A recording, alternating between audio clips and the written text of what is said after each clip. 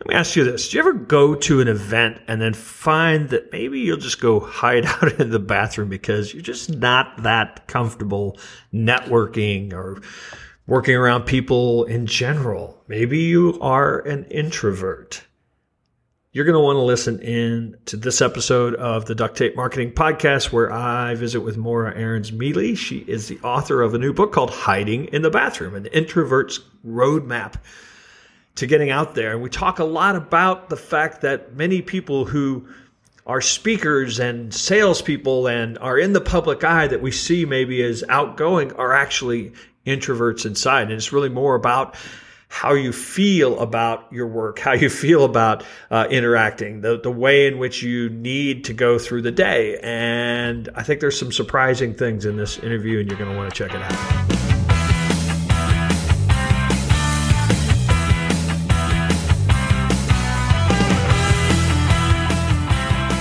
This episode of the Duct Tape Marketing Podcast is sponsored by Podcast Bookers, podcastbookers.com. Podcasts are really hot, right? But you know what's also really hot? Appearing as a guest on one of the many, many podcasts out there. Think about it. Much easier than writing a guest blog post. You get some high quality content. You get great backlinks.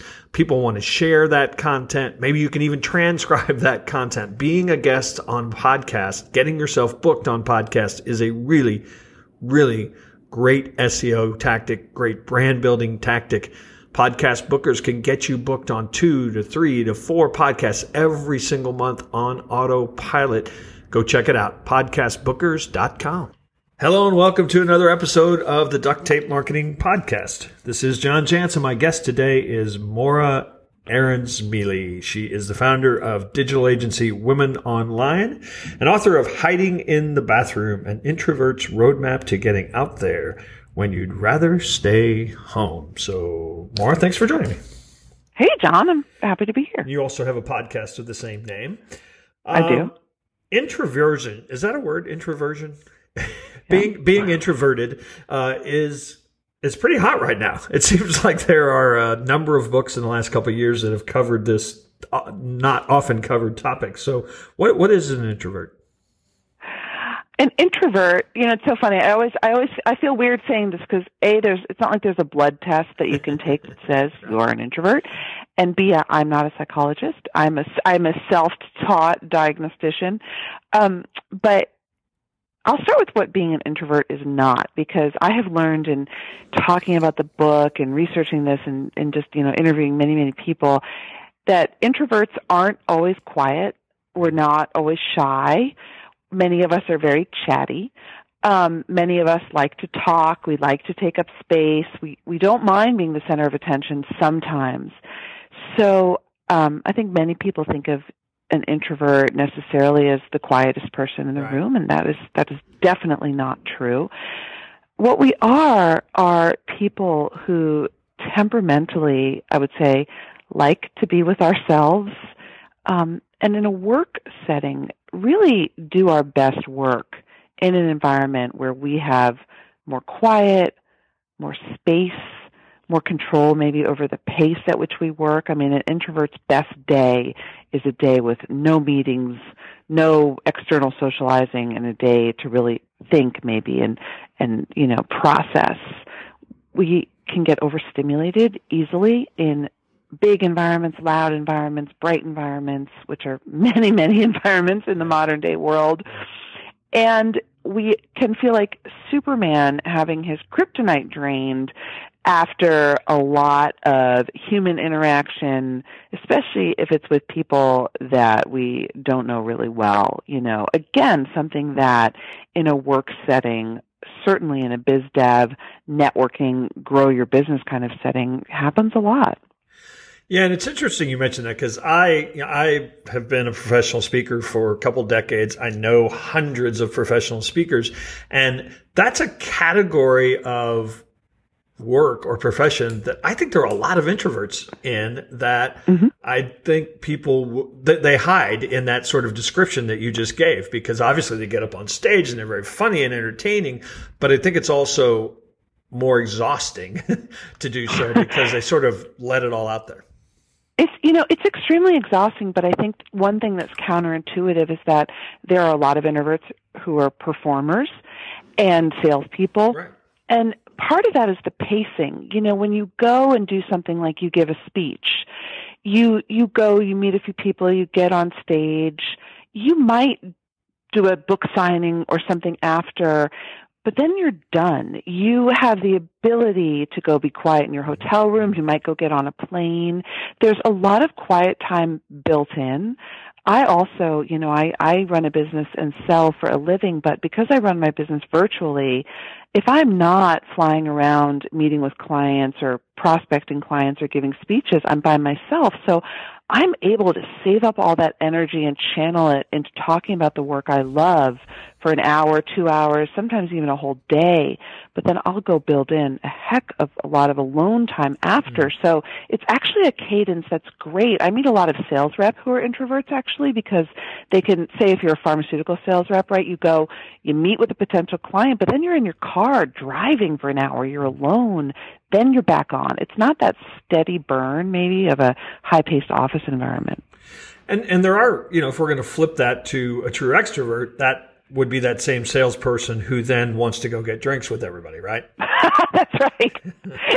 And me, definitely not. So you've already sort of self-identified here, so this book's not from exhaustive research in the category. I mean, some of it's your own experience, right? So in your own experience, would you say that this is a male-female thing in any sense? Not even a little bit.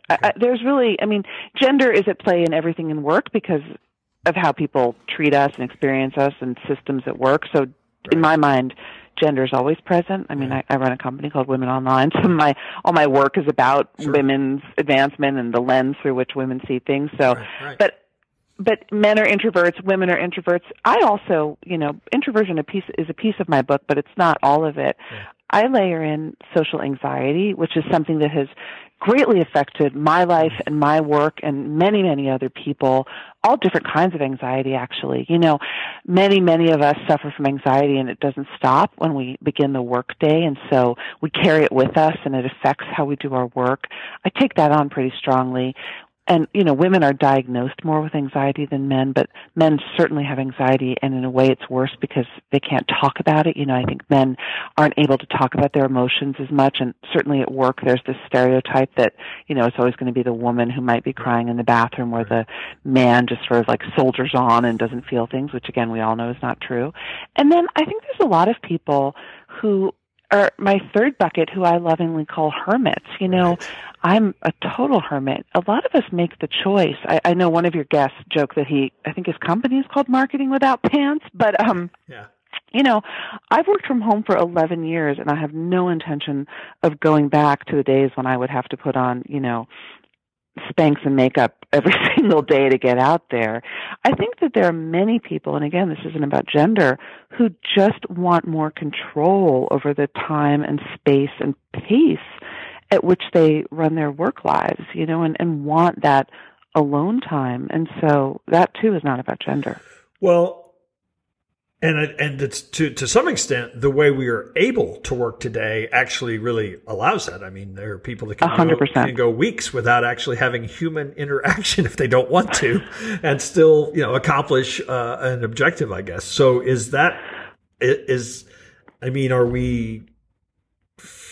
are we trying to make that okay? Or are we trying to solve for that in some of your analysis?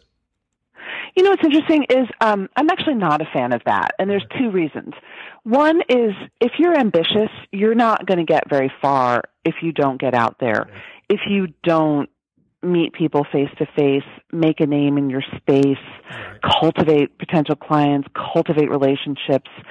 I think that you actually, depending on the work you do and where you want to go, you need to have a role, and that necessitates getting out there. And, let's face it, sometimes going and actually sitting with a client or a customer or colleague for hours is really important. Also, I'm a big believer in community. I come out of old school blogging, and the thing that I learned from the early women's blogging communities was that, we built our relationships online by reading each other's blogs, commenting back in the day, then it evolved to Facebook and Twitter and now YouTube, etc.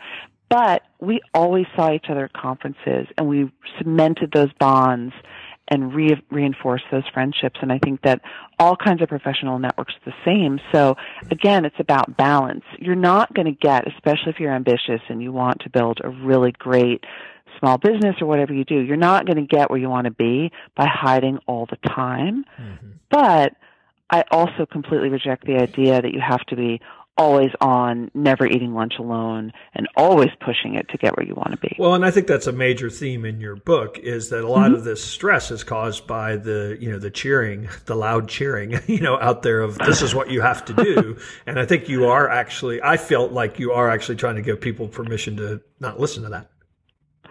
I want them to completely shut it off. I call it achievement porn and entrepreneurship porn, and I just think it's crap. I mean, I think that as much as I love social media and as much as I have been, let me be honest here, bragging a ton and posting photos of myself trying to look fabulous in my book tour, I think that the narrative that we have developed around success, and I say we because we're part of it in social media, sure. Those of us who host podcasts and, give advice to people.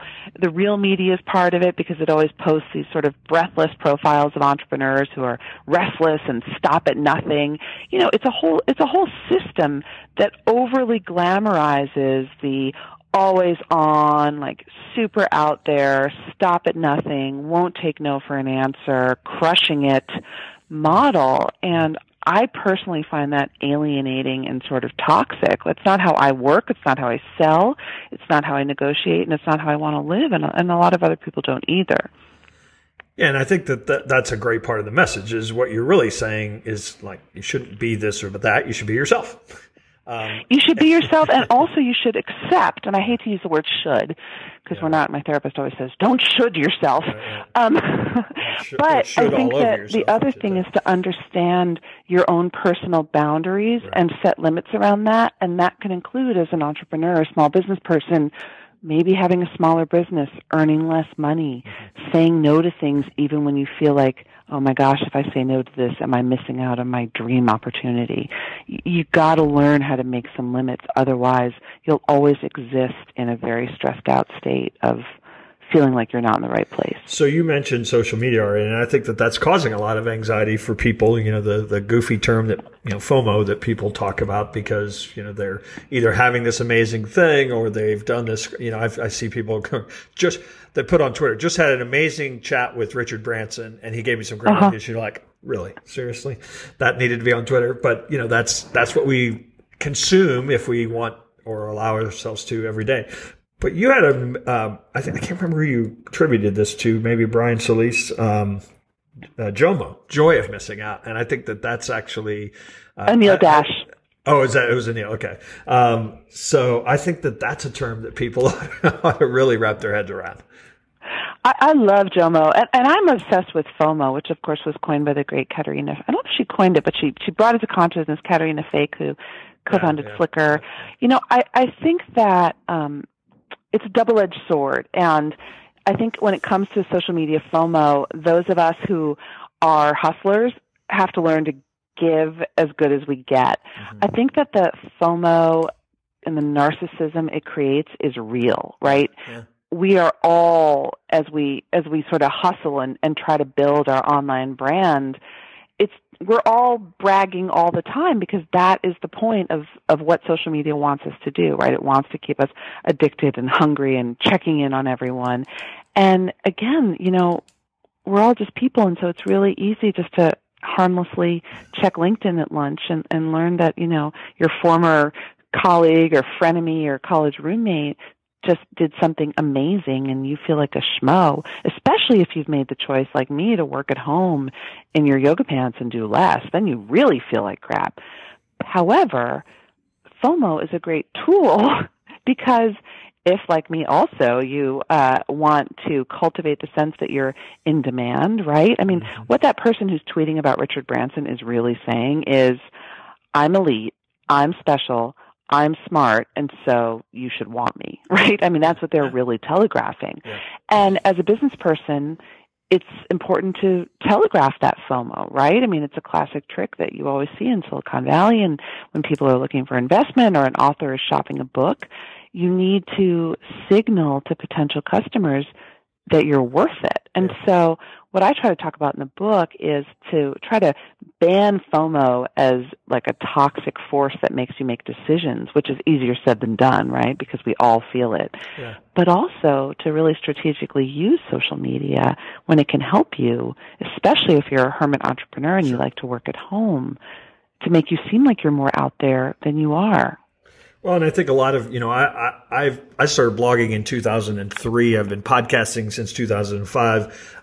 I will tell you that having a strong online presence really works if you're an introvert. Mm-hmm. And I think that that's something that a lot of people miss. It's not about having, it's like that props me up so I don't have to go network if I don't want to, if that makes sense.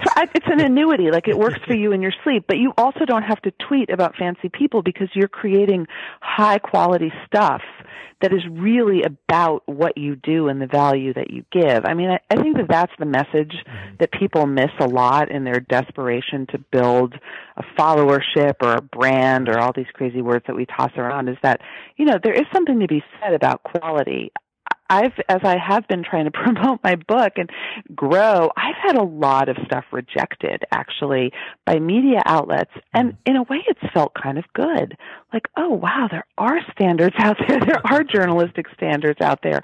I do really have to work hard. I can't just put anything up online and see it printed. And so I think that we forget that quality and building, as you have, and, as I hope I have, I've also been blogging for 1 billion years, and I'm still writing long pieces out there like I am a dinosaur when it comes to the medium these days, but I believe in the written or typed word.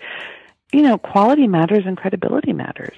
Well, I think it matters more than ever because, the sea of stuff that's out there, that I think that's how you differentiate today. And that wasn't always the case. I mean, 10 years ago, it was just being there. Maybe was the difference. I read first this term in a book by Dan Pink, Ambivert. And I don't know if you're familiar with that term, but he kind of used it as like ambidextrous. I suppose that there are people who have that introverted tendency who can be maybe temporarily extroverted when they need to. Is that more of what we're talking about for somebody like yourself, or is that really just trying to make up terms? Yeah, I mean, I don't know, and I don't think it matters. I think that we learn at a young age what success is supposed to look like, right? Mm-hmm. Certainly, if we grow up in corporate America and, see people selling and pitching and leaders speaking at conferences, we learn how to mimic them, right? And these are skills that you actually have to learn, right? No one is born knowing how to give a great speech or make a sales pitch the same way you're not born knowing how to do Excel or PowerPoint. You have to learn it. And so I think that those of us who are adaptive and ambitious absolutely learn skills along the way. It doesn't mean that our nature isn't introverted, right? It doesn't mean that given our druthers, we would have a quiet day to sit and, write and even answer email or do something that's a little bit less draining, but that's what we have to do to get our work out there and to advance. And so I see it more as an essential set of skills that we all learn, and then we also manage our time and our energy around. No one's going to give you a free pass eventually if you're going to get to a position of leadership. And, you can see this in every introverted and awkward scientific or Silicon Valley leader, right? You have to learn how to command a room and talk to a public audience. And so I would encourage people who feel like that's not natural to them, which is most of us, to put the work in, and practice and build even that muscle memory.